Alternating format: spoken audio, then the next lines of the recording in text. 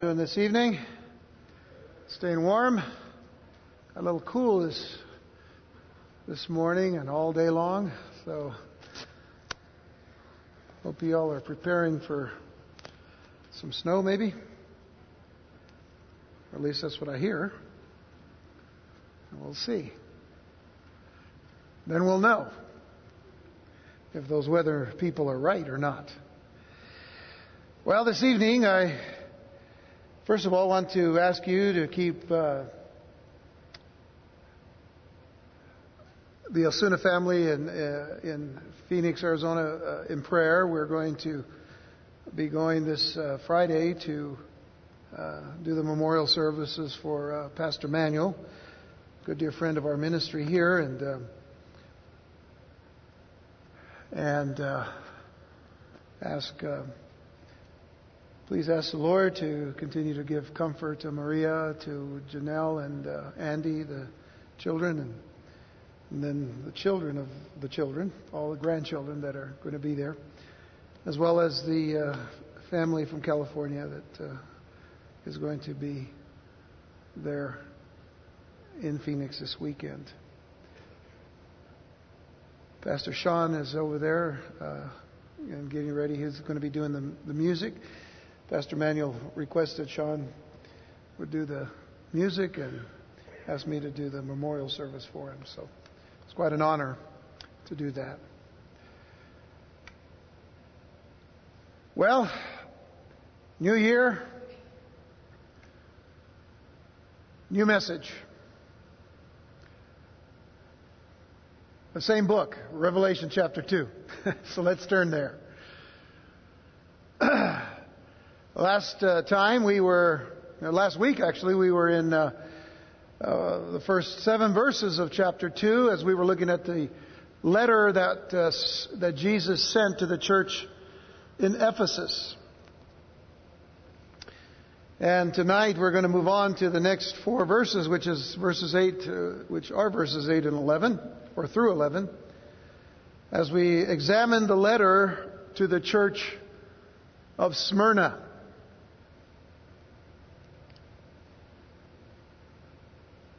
The 7 churches of Asia Minor, each one of those 7 churches, there were many other churches as we've talked about in the past, but for sake of giving us a complete picture of the message of Jesus Christ to these churches, the revelation given to them, the prophecies given to them, as well as the warnings, the exhortations, the admonitions, the commendations, as well as the condemnations, are given to 7 churches that in fact picture the whole of the Church of Jesus Christ from the start of the church to the time in which we are continuing to carry the message of the gospel in the modern church today. So all of the characteristics found in those 7 churches we see happening throughout all of the ages as well as in modern times. The church of Ephesus was the loveless church because they had left their first love. And so the Lord called them to remember, to repent, and then to repeat what they had done at the beginning, which was to return to their first love. Or else their candle would be turned out. The candle, of course, was the symbol of the church as it was lit. If the candle was burned out, it was because the church was no longer alive. And we'll talk about that church in a moment when we get toward the end of this study tonight. But in verses 8 to 11 now, we hear the words of Jesus given to John as to the message to be given to the second church, which is the church in Smyrna. And so it says, and unto the angel of the church in Smyrna write. And remember that the angel could also be the messenger or the pastor of the church. So write this to the angel or to the pastor of the church of Smyrna. These things And I guess I should be paying more attention to what I'm supposed to be doing up here. Unto the angel of the church in Smyrna write, these things saith the first and the last, which was dead and is alive. I know thy works, and tribulation, and poverty. But thou art rich. And I know the blasphemy of them which say they are Jews and are not, but are the synagogue of Satan. Fear none of those things which thou shalt suffer. Behold, the devil shall cast some of you into prison, that you may be tried. And you shall have tribulation 10 days. Be thou faithful unto death, and I will give thee a crown of life. He that has an ear, let him hear what the Spirit saith unto the churches. He that overcometh shall not be hurt of the second death. Now, if the first mark of a true and living church is fervent love, because that was really what Jesus was trying to awaken the church of Ephesus about. They began with that fervent love, and then they left that love, and they were told to return to it. But if the first mark of a true and living church is fervent love, then the second mark is the ability to endure suffering. If we follow along from the message given to Ephesus, and now the message given to Smyrna. Being willing to suffer or sacrifice for another proves the genuineness of that love. And this was certainly something that Jesus had taught His disciples throughout His earthly ministry, but in a greater sense, as He was preparing to give His life in death, as He was preparing to suffer for His beloved. He says in John 15, verses 12 through 13, He says, this is my commandment, that you love one another as I have loved you. Greater love has no man than this, that a man lay down his life for his friends. Well, evidently, the believers in Smyrna had not, like the Ephesians, left their fervent love for Christ, for they were prepared to suffer for Jesus Christ. In essence, they were prepared to suffer for their brothers and sisters in Christ. More than likely, these Christians, like Peter and John, rejoiced because they had been counted worthy of suffering disgrace for the name of Jesus Christ.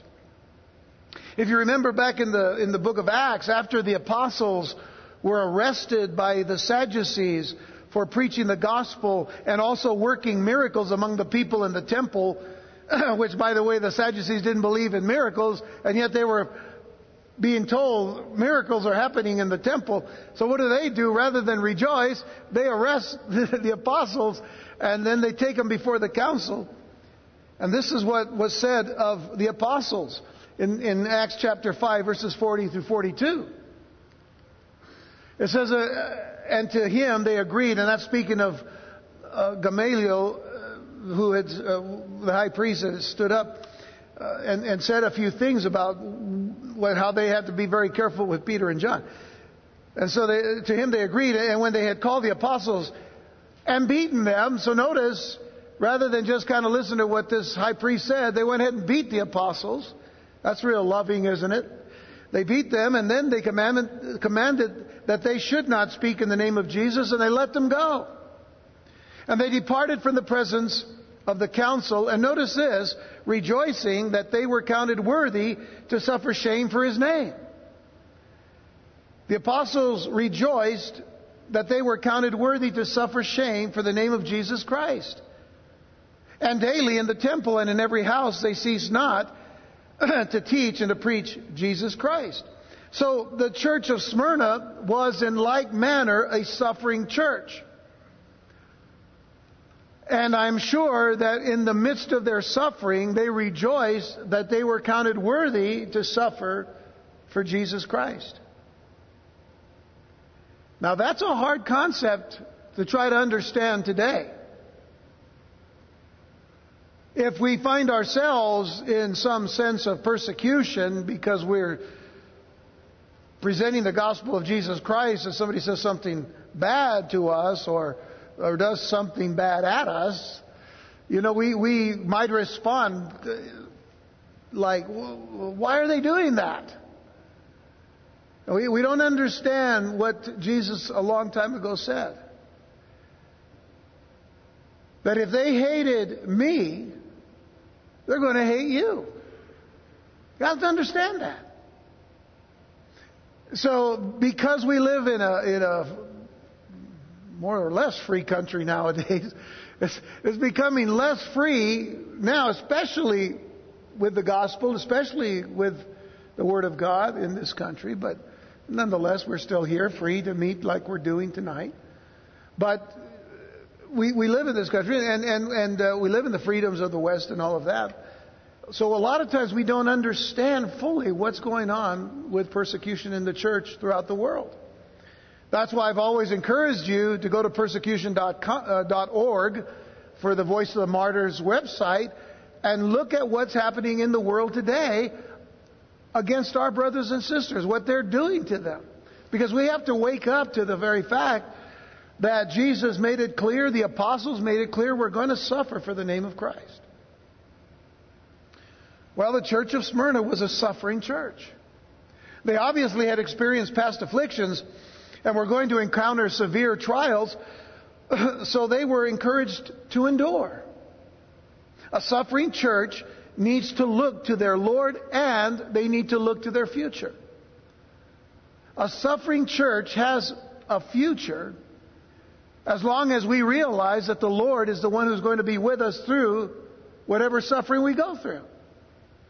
So before we begin to look at the church of Smyrna, let me remind you of the 7 key elements that are used by the Lord in addressing most of the 7 churches in chapters 2 and 3 of Revelation. And so you have that whole list that I presented to you last week.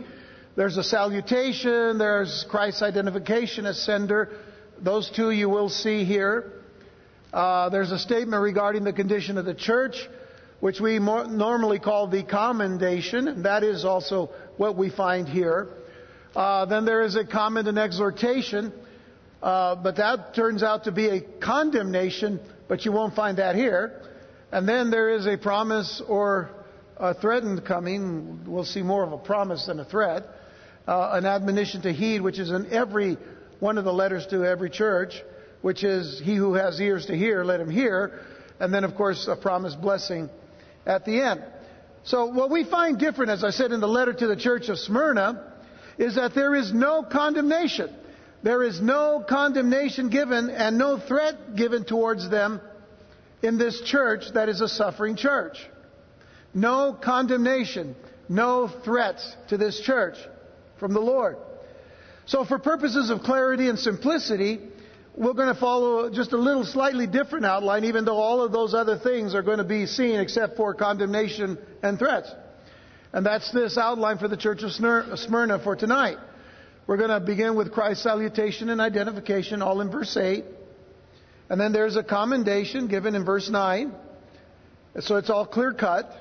There is a command in verse 10 and a commitment in verse 11. So we're going to look at those 4 things tonight. But for the most part, you're going to see that 6 of the 7 key elements are mentioned to this church. Except for what? No condemnation. So first, let's look at some characteristics of the city. Because it's important for us to understand what Smyrna was like in the time of John. The city of Smyrna, which is today modern Izmir, Turkey. Izmir, by the way, if you notice, Smyrna, Izmir, very similar in sounding, in how the name is actually the same. Izmir has the same meaning, as it were, as Smyrna. It's located 35 miles due north up the coast from Ephesus. Now, we'll go back to a map that we've had before, and I get another toy to play with. If you remember, Smyrna's right there. There's Ephesus. So you see the proximity of Ephesus and Smyrna, right there. So it's just due north of Ephesus. And then there's another map that I need to show you so you get an even better picture. I don't have to point to that, right? But I will, because I have the toy to do it.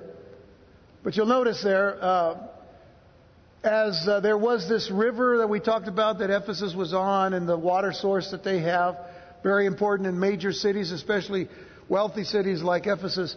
There was also one over here, the Hermas, which is very close to Smyrna.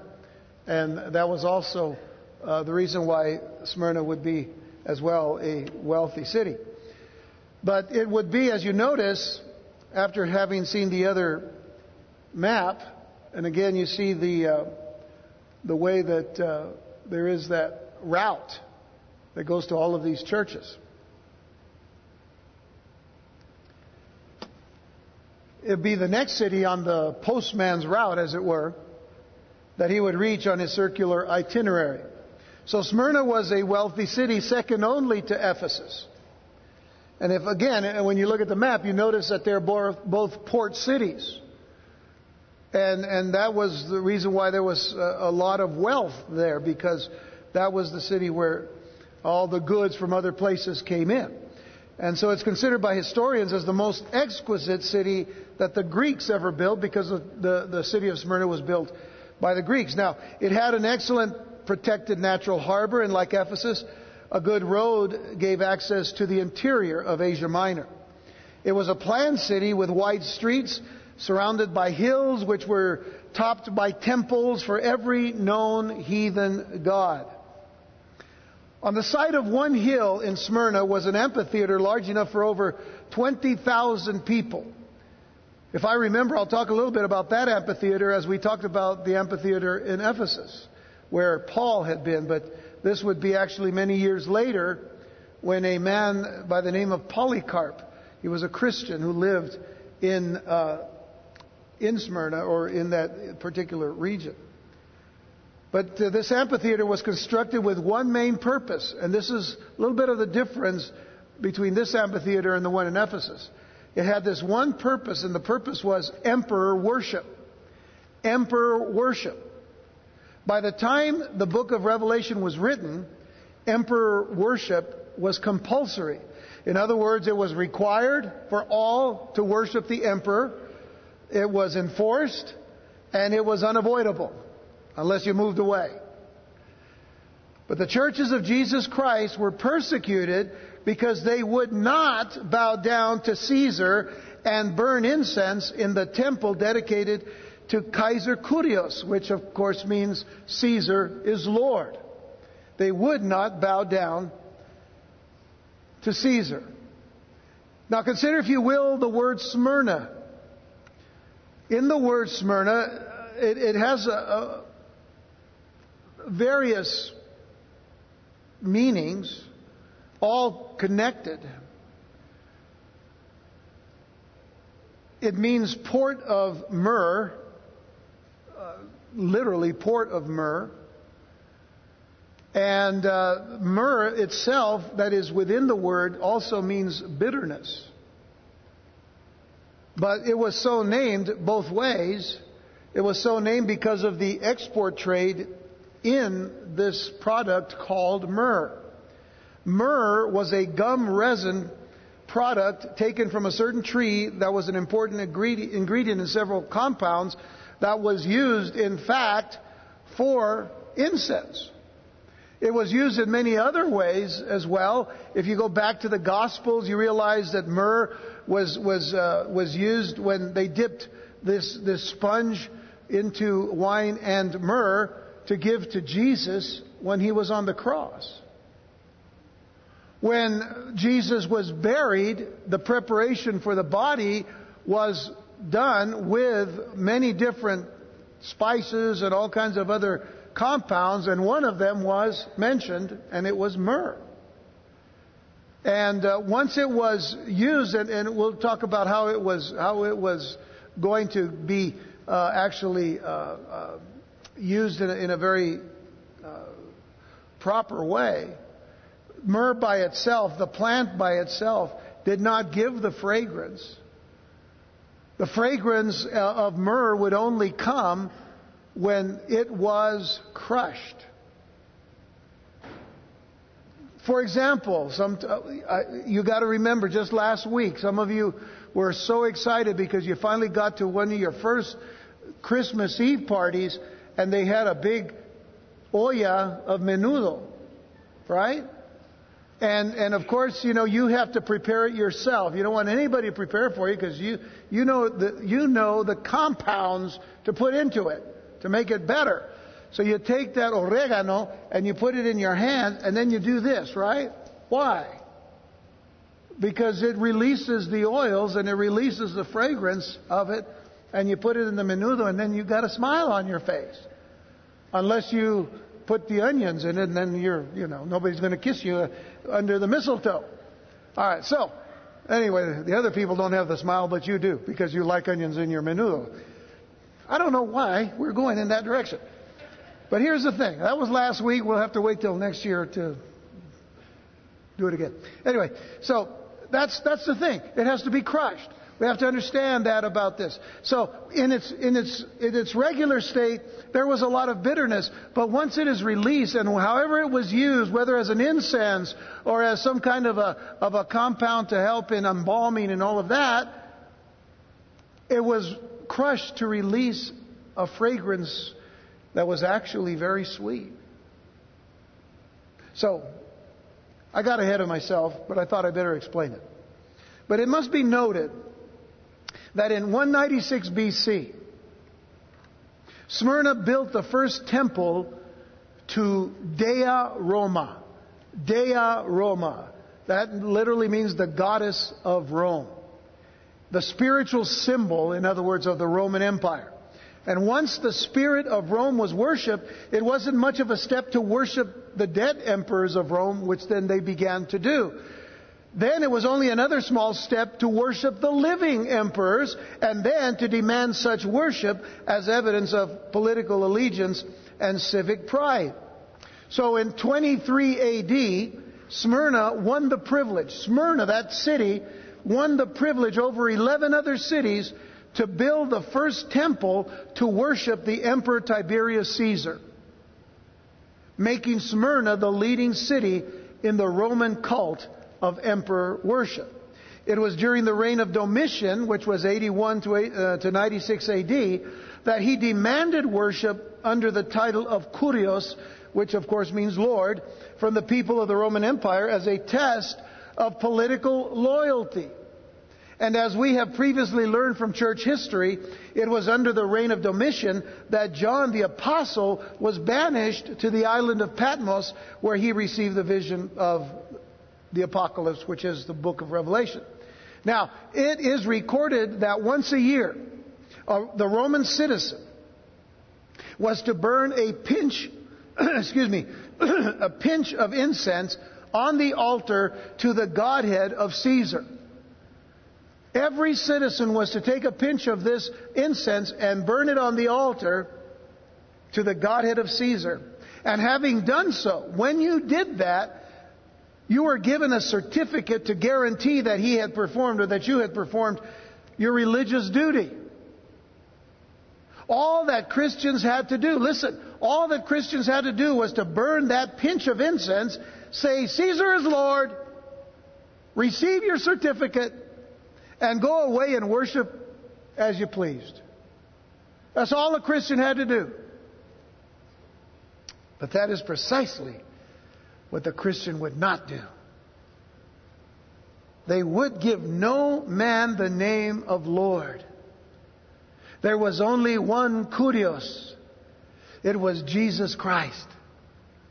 They would not give any man the name of Lord. That name they would keep for Yeshua, Jesus Christ, and Jesus Christ alone. They would not even formally conform.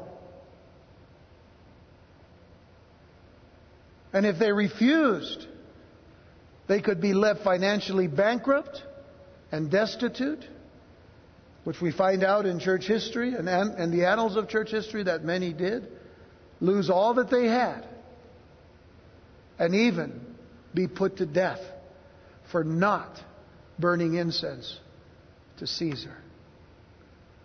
And interestingly enough, as I said, the name Smyrna carries with it that idea of suffering. It carries with it the idea of suffering. Myrrh, again, I'm just repeating a little bit, but myrrh was used in the embalming of the dead, and it gave off a sweet smell.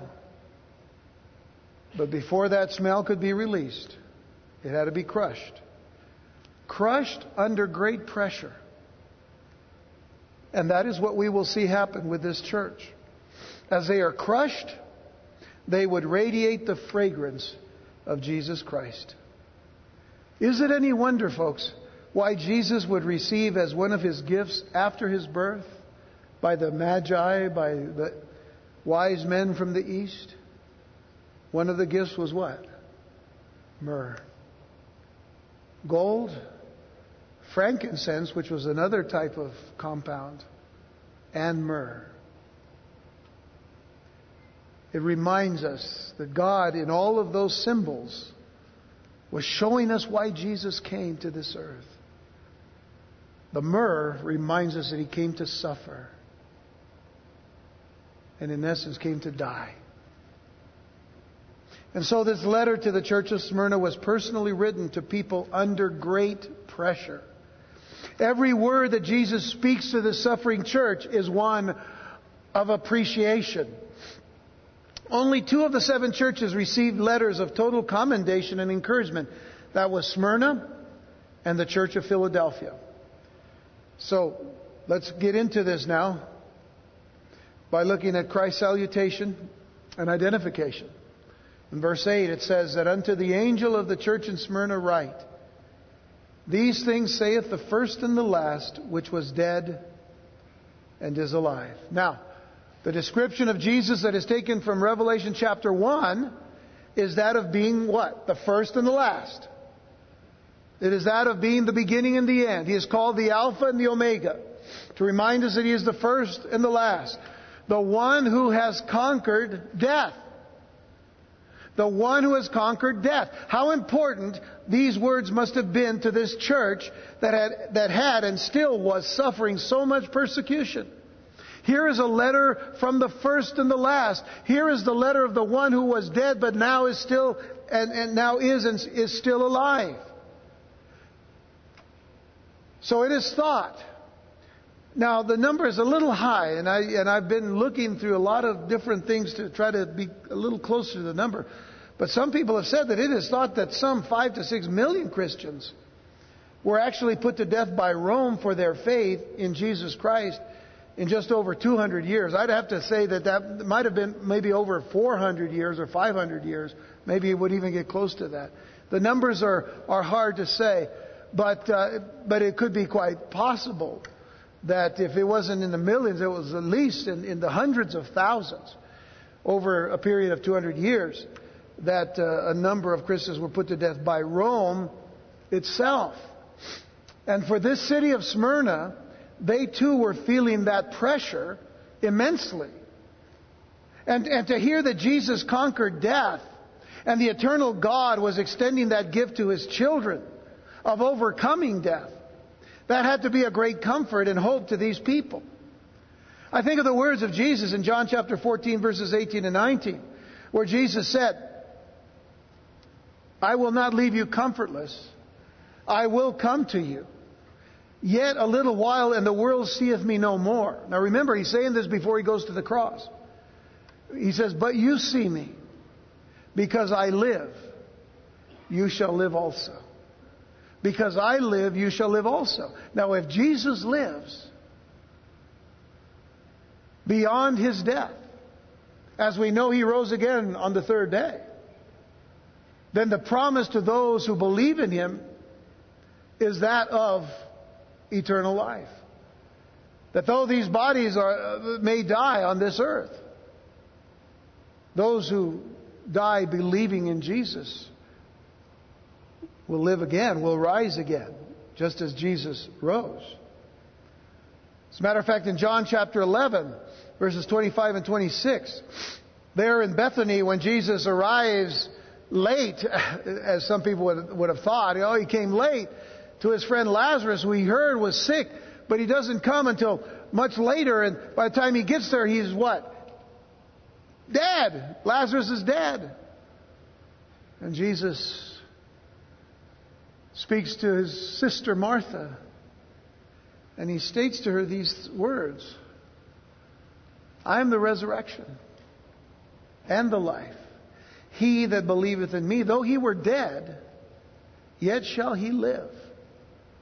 And whosoever liveth and believeth in me shall never die. Believeth thou this? In other words, Martha, do you believe this? Do you believe this? Because if I conquer death, and you believe in me, I conquer death for you, and you will conquer death as well. And these were and are words of hope and comfort. The believers in Smyrna, again, were being crushed for their faith in Jesus Christ. Not like anything that we've ever experienced if we've ever had any persecution toward us at all. Maybe we've had some tribulation. Maybe we've had some troubles for being a believer and speaking to people who don't want to listen about the message of the gospel. But not like those in Smyrna. They were being crushed. But here's the thing. Their Lord had already been crushed for them. Their Lord had been crushed. And when Jesus was crushed in his death on the cross, he released the fragrance of eternal life to the world. This descriptive metaphor is used by Paul in Ephesians chapter 5, verse 2, when Paul says, and walk in love as Christ also has loved us and has given himself for us an offering and a sacrifice to God, notice, for a sweet smelling savor. The fragrance of Jesus Christ, the fragrance of life, the fragrance because he was crushed. There would be no fragrance if Jesus does not get crushed on our behalf. There would be no fragrance that would be of any benefit to us. But Paul says, listen, we can walk in love as Christ has loved us and has given himself for us an offering. We can walk in that same kind of love. We can walk knowing that even if we are crushed, even if we have to die for the sake of others, we're still dying for the sake of Christ. But even if we die, it's going to release a sweet smelling savor. Because Christ's death released that savor. Isaiah also spoke of Jesus being crushed. This was, of course, the prophecy of it all. It says, yet it pleased the Lord to bruise him. Now the word bruise there in the Hebrew is the word dakah, which means to be crushed or to crush. And so it is the same word describing that which is crushed. You want to get the best oil from olives, you have to run those olives in an olive press.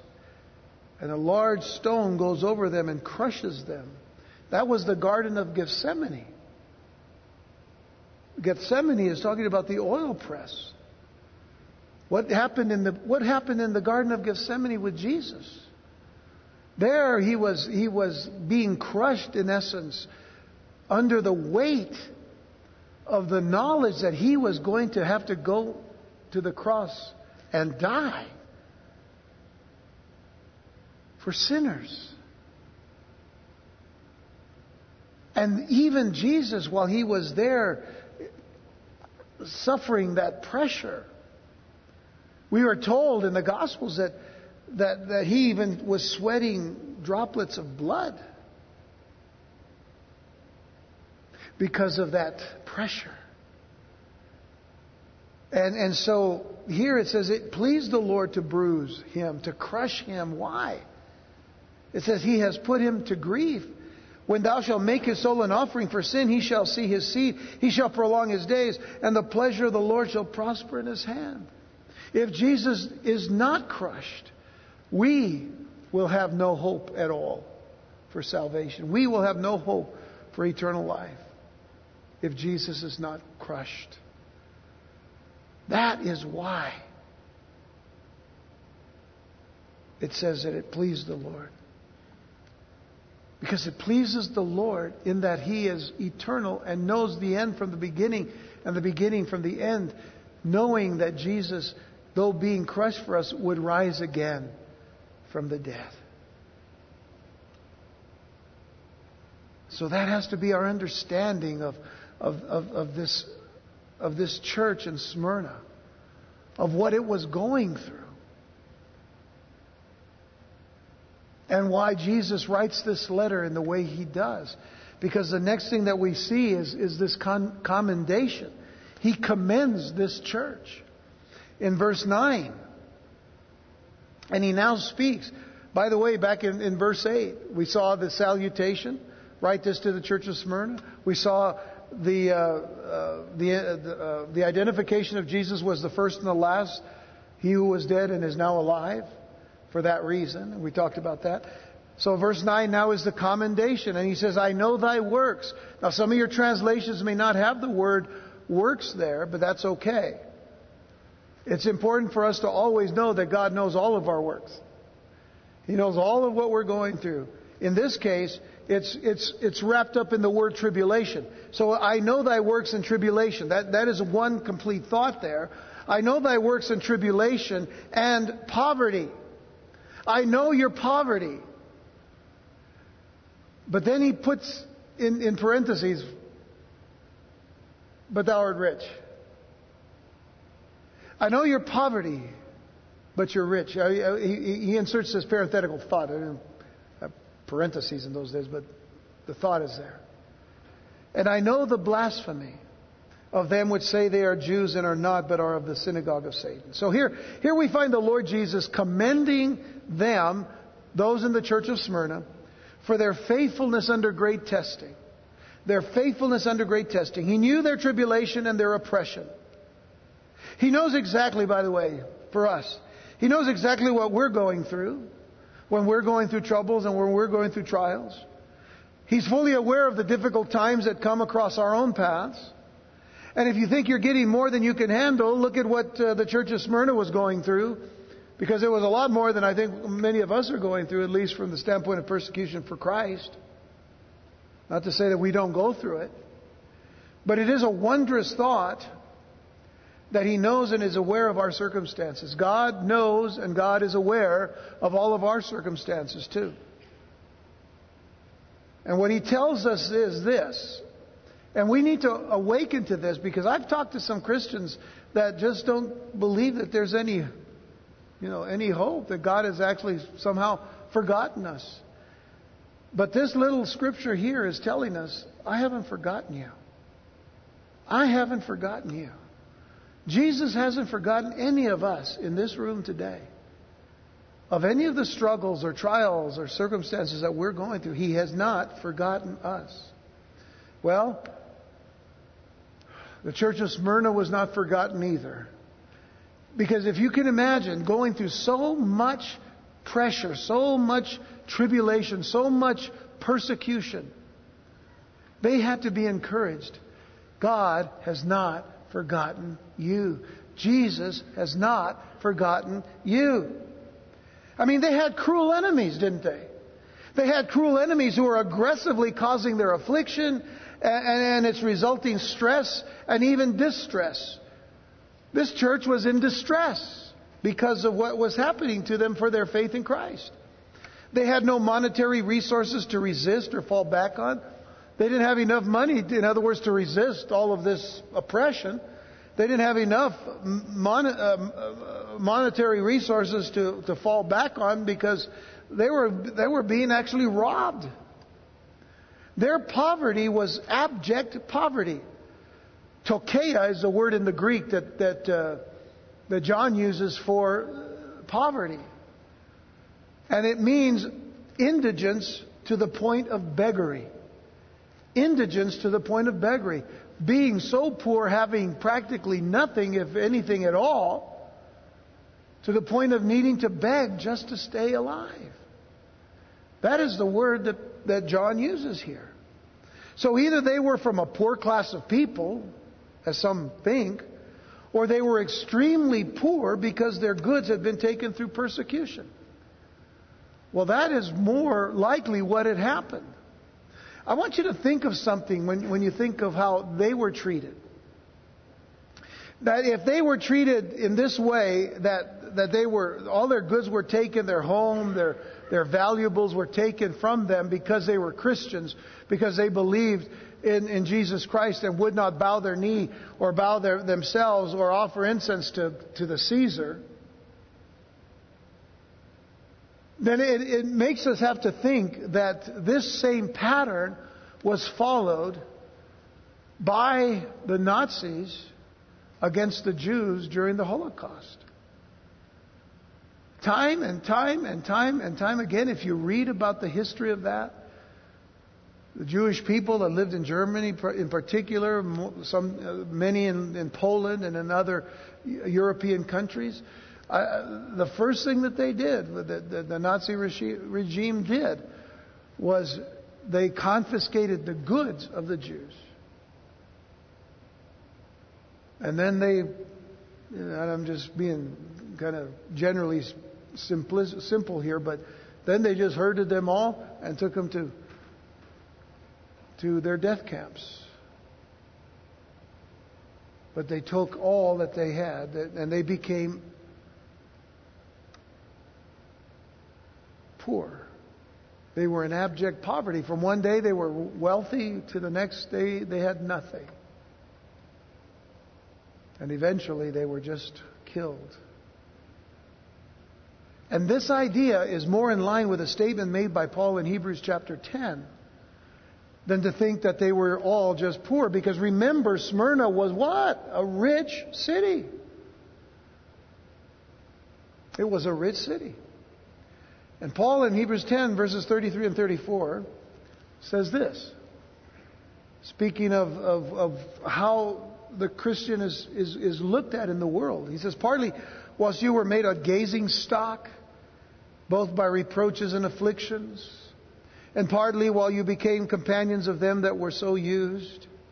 For you had compassion on me in my bonds, or of me in my bonds, and took joyfully the spoiling of your goods. Now, when you have the spoiling of goods, you know what that means? That means the goods that they had were taken as spoil. That's why when somebody or when a band of pirates or even nations go and plunder another nation and they take their goods, what do they call it? The spoils of war. So the spoiling, they took joyfully the spoiling of your goods, knowing in yourselves that you have in heaven a better and an enduring substance.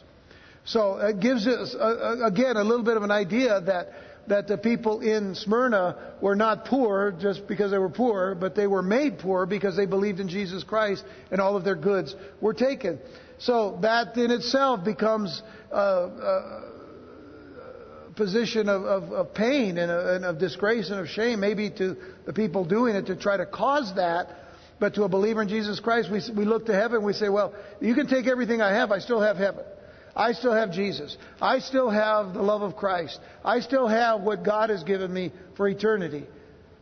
So these are the things that we need to begin to realize the early church had to deal with.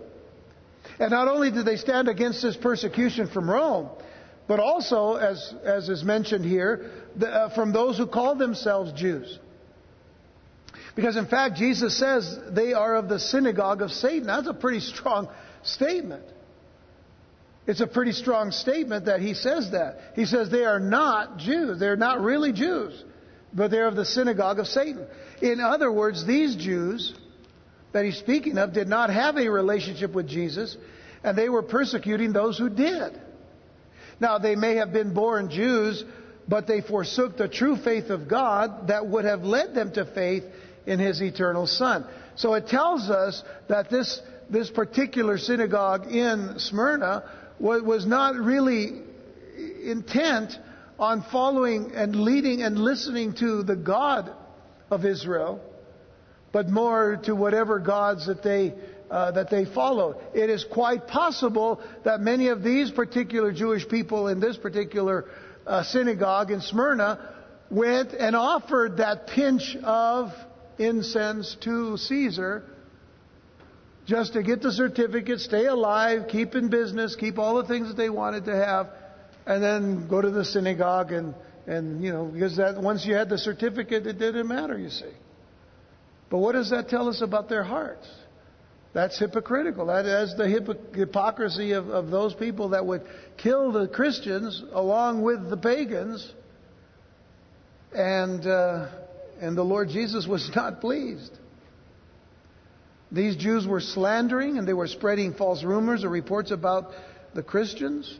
Satan was poisoning their minds against these believers with his lies. So Jesus makes this very strong statement.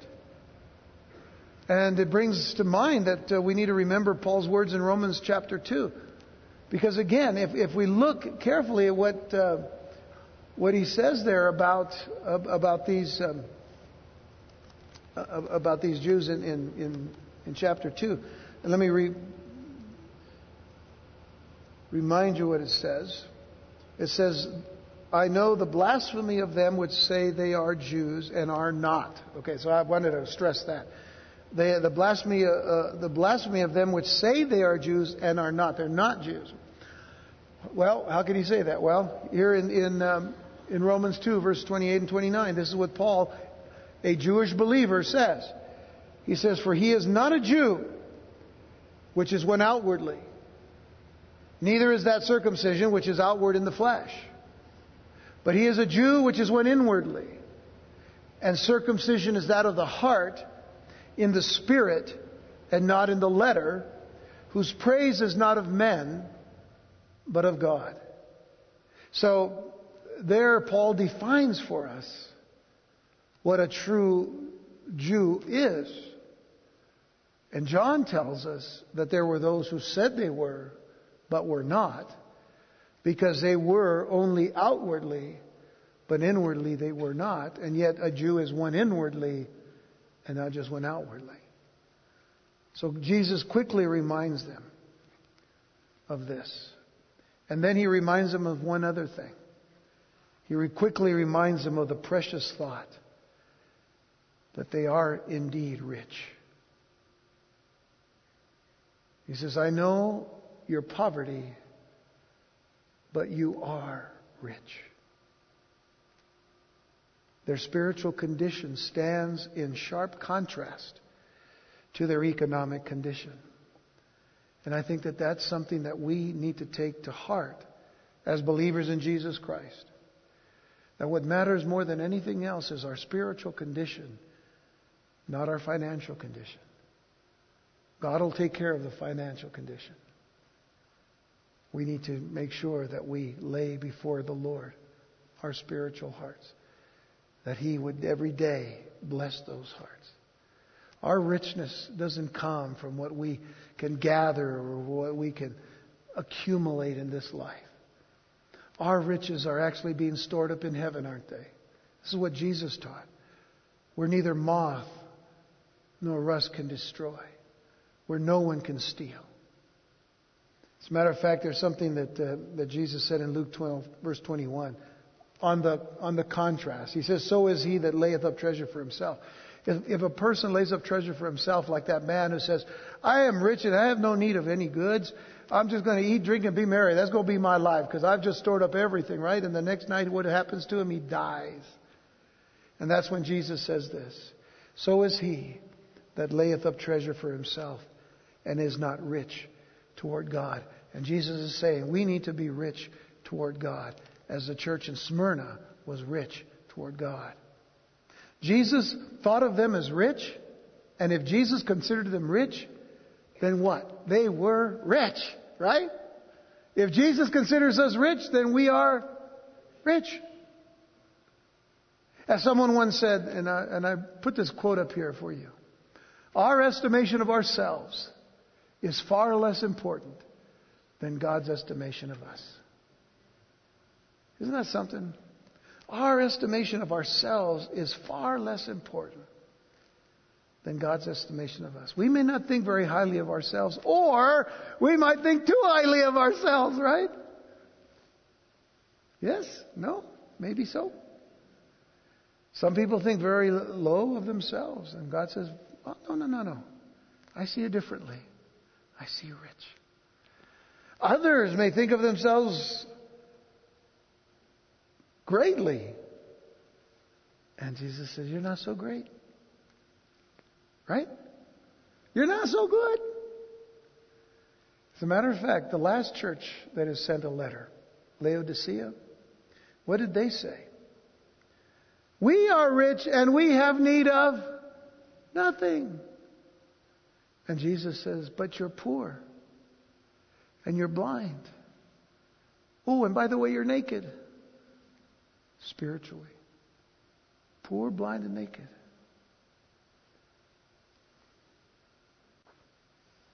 You see, our estimation of ourselves is far less important than God's estimation of us. And His estimation of us is always right on.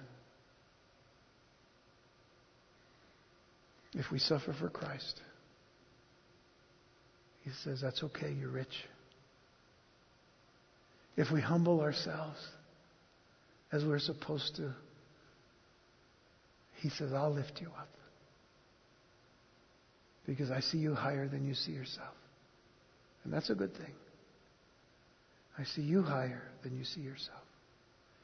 But if you exalt yourself,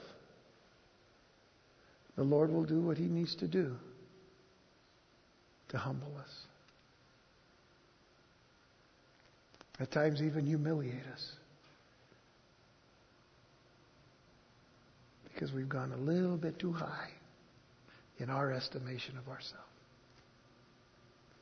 The next thing that we see in our text is the command. And I added another word, counsel. There is a command, and there is counsel here. So let's look at verse 10. The counsel carries over into verse 11, so we'll tie that up together at the end. Fear none of those things which thou shalt suffer. Behold, the devil shall cast some of you into prison. So who are they fighting now? They're not fighting, but I mean, who are they dealing with? Who are they being crushed by? They're being crushed by the Romans. They're being crushed by the Jews who are not Jews. And they're being crushed by Satan himself.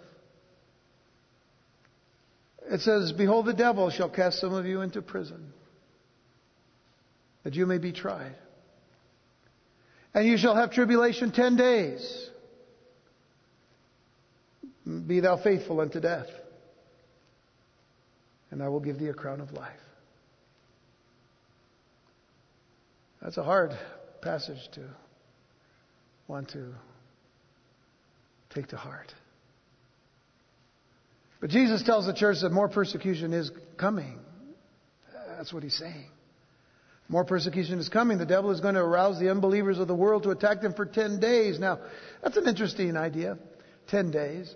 A lot of people have thought, here this 10 days is symbolic. It represents something. So it's quite possible that it represents the 10 Caesars that the church would have to deal with over those many number of years of the emperors of Rome until they're finally no longer around. That's a thought, but some believe that. Others believe that the 10 is talking about in maybe hundreds of years, so over a period of 1,000 years or 100 years or whatever, this is going to be taking place. But the idea here of the way that the construction is of this verse is that it just gives us an idea that there's going to be suffering, but it's just going to be short, 10 days. The idea is that of brevity, in other words, just a short time. But note a significant fact. What's even more important about this fact is that God was allowing the persecution, right? God's allowing the persecution. And the reason is given. That the believers might be tried. But what does this mean? Well, why does God allow these things to happen? God allows persecution so that they would draw closer and closer to Him. Anytime we find ourselves in that kind of situation, we need to draw closer and closer to Jesus. And when we do so, we need to learn more of Him and from Him. And secondly, God allows persecution so that our faith could be strengthened.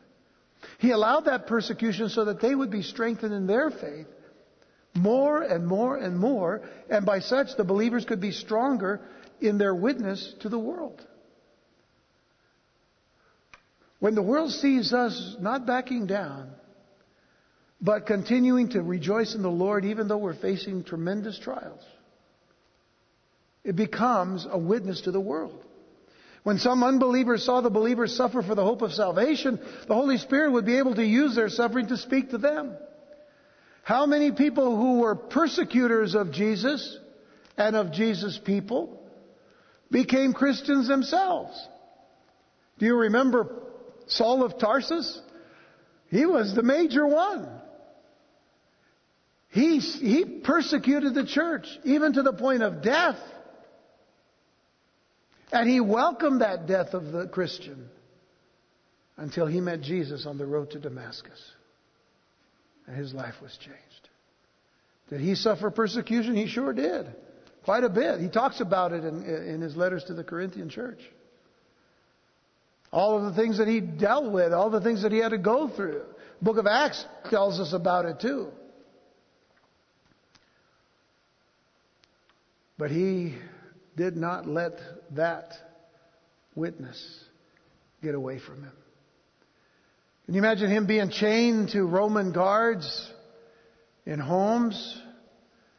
The one that you were really had to feel sorry for were the Roman guards, because they couldn't escape Paul. And what was Paul going to do? He was going to tell them about Jesus. Oh man, I've got that duty with that apostle. Oh no. I won't be able to get away from him. How many of those guys came to Jesus? I'm sure a few. That's the kind of witness that the Lord prepares in us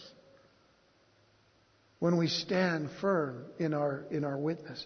Peter, in 1 Peter chapter 4, verses 12 and 13, he says, "Beloved, think it not strange concerning the fiery trial which is to try you, as though some strange thing happened unto you. That's not strange at all," he says. "Rejoice, inasmuch as you are partakers of Christ's sufferings, that when his glory shall be revealed, you may be glad also with exceeding joy." And then the counsel of Christ is a clear message to the church when it is being persecuted. And what is the counsel? Do not fear, but be faithful. Do not fear, but be faithful. He says, fear none of those things which thou shalt suffer. Don't fear those things. Not to fear may seem difficult when one is in the midst of being persecuted. But remember who Jesus is. Who sent them the letter? The first and the last, the beginning and the end, the Alpha and the Omega, the one who was dead and is still alive. That's who sent the letter. That's who said, I'm going to be with you. You've got nothing to fear. And so, coupled with that counsel is this commitment. And let's look at verses 10. Oops, I forgot. There it is. Don't be fearful, but be faithful. But the commitment is in verses 10 and 11 together. Fear none of those things which thou shalt suffer. Behold, the devil shall cast some of you into prison, that you may be tried, and you shall have tribulation 10 days. Be thou faithful unto death, and I will give thee a crown of life. He that has an ear, let him hear what the Spirit saith unto the churches. There's the admonition to heed. He that overcometh shall not be hurt of the second death. Now, what Jesus says to the church is important, but what he doesn't say is equally important. What Jesus doesn't say is equally important. The Lord doesn't have a single word of rebuke or correction for the believers in Smyrna. Oh, he corrected Ephesus, didn't he? He corrected the people in the church of Ephesus. But he gives no correction and no rebuke to the church of Smyrna. All he has is a promise. All he gives them is a promise. The promise of a crown. And the encouragement to be faithful unto death. Which is literally, become faithful unto death, and I will give you the crown of life. Now you may think it just sounds like, okay, just go ahead and go die, and then I'll give you the crown of life. Well, being faithful unto death is more than that. Because God is the one who's going to be with you while you witness the Lord wherever it may be. What he just means really is to be faithful until he takes us home. However that might be. Whether in persecution, whether in martyrdom, or whether in just old age like, John. Even though we'll talk about the attempt of John's martyrdom later. But, he died an old man back in Ephesus. But here's the thing. It is when the Lord takes us. Just be faithful to the end. Be faithful to the end. Faith will banish fear. Write that down. Faith will banish fear.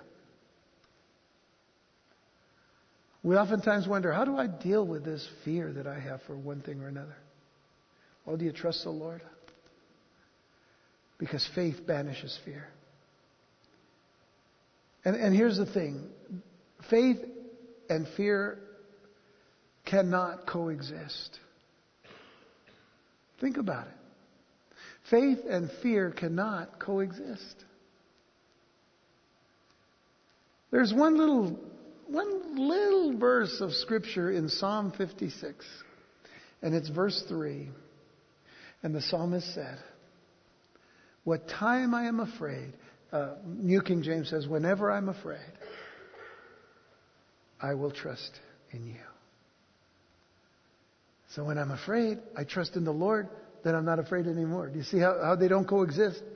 You can't fear and have faith. In other words, if you have fear, trust in the Lord, then you don't have to worry about the fear anymore because they don't coexist. Do you see that? Aren't you glad that God allows us to move from fear to faith every day?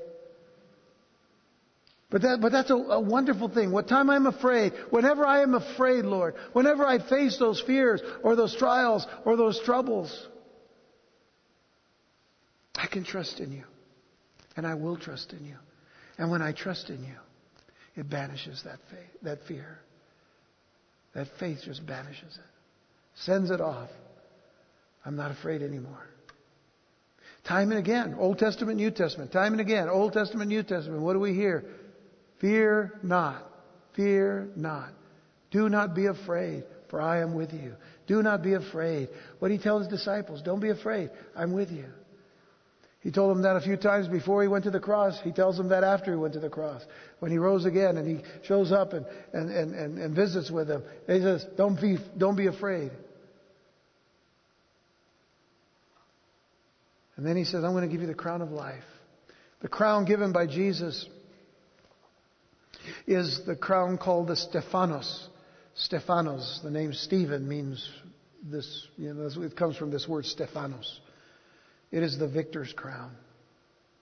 It is the laurel crown that was given in the Olympics to the one winner. They didn't have bronze or silver. They just had one crown. Whoever won an event, they got the victor's crown. And it was a laurel wreath. You might say, well, give me the gold thing, But in those days, everybody looked to you. That's a victor. That is a victorious person. The glories of eternal life stand in sharp contrast to the short trials of even martyrdom and erase the dark shadow of persecution. And even though the hostile demon-controlled world and its rejection of the Christian message can inflict persecution and terminate life in this world, those who are faithful in their opportunity to receive Christ in this life are promised that they will not be overcome with the second death. The second death is explained later in Revelation chapter 20. It's the judgment of all unbelievers from all time before the great white throne. But Christians have no fear of death or even of the second death. Death for believers, please remember this. Death for the believer is a departure for home. It is a departure for home. Listen to the words of Jesus. We're going to close with this. In John 3:36, Jesus said, He that believeth on the Son hath everlasting life. And he that believeth not the Son shall not see life, but the wrath of God abideth on him. Now, if we're going to take Jesus' words to their full value, He's saying, if you believe in me, I will give you eternal life. But if you do not believe in me and do not trust in me, and I'm giving you the opportunity. God so loved the world that He gave His only begotten Son, that whosoever believeth in Him should not perish but have everlasting life. I've given you the opportunity. But if you do not believe, then the wrath of God abideth on you. Choose life. Do you know that those words are actually found in the Old Testament? Given to the children of Israel to choose life instead of choosing death. And we are called as believers to always choose life. Because the God of Israel, the God of Abraham, Isaac, and Jacob, the God of creation, the God of the church, is a God of life. So when given the opportunity, we need to choose life. The people of Smyrna knew that if they died, they would be with the Lord. That's life. They knew that if they gave their life for Christ, they would be with the Lord instantly. And the crown of life would be theirs. There are a number of crowns, and we'll talk about those as we go through the book of Revelation. But there's this one crown that Jesus says. It's the simple little crown. But it's major. It's life. Remember last week with the church of Ephesus? Jesus told them to return to their first love. To remember, repent, and repeat, or He would remove their light and their witness. They refused. And the church of Ephesus is no longer in existence, for its light went out. It's no longer in existence there. There may be a city somewhere close to Ephesus, but the Ephesus in itself and the church itself, the light was taken out. In history, it was taken out. But the church of Smyrna, this persecuted church, I'm happy to say, still remains today. Their witness still remains. As I said earlier, the city is called by its Turkish name now, Izmir, which means Smyrna. It has a population of over 200,000 people.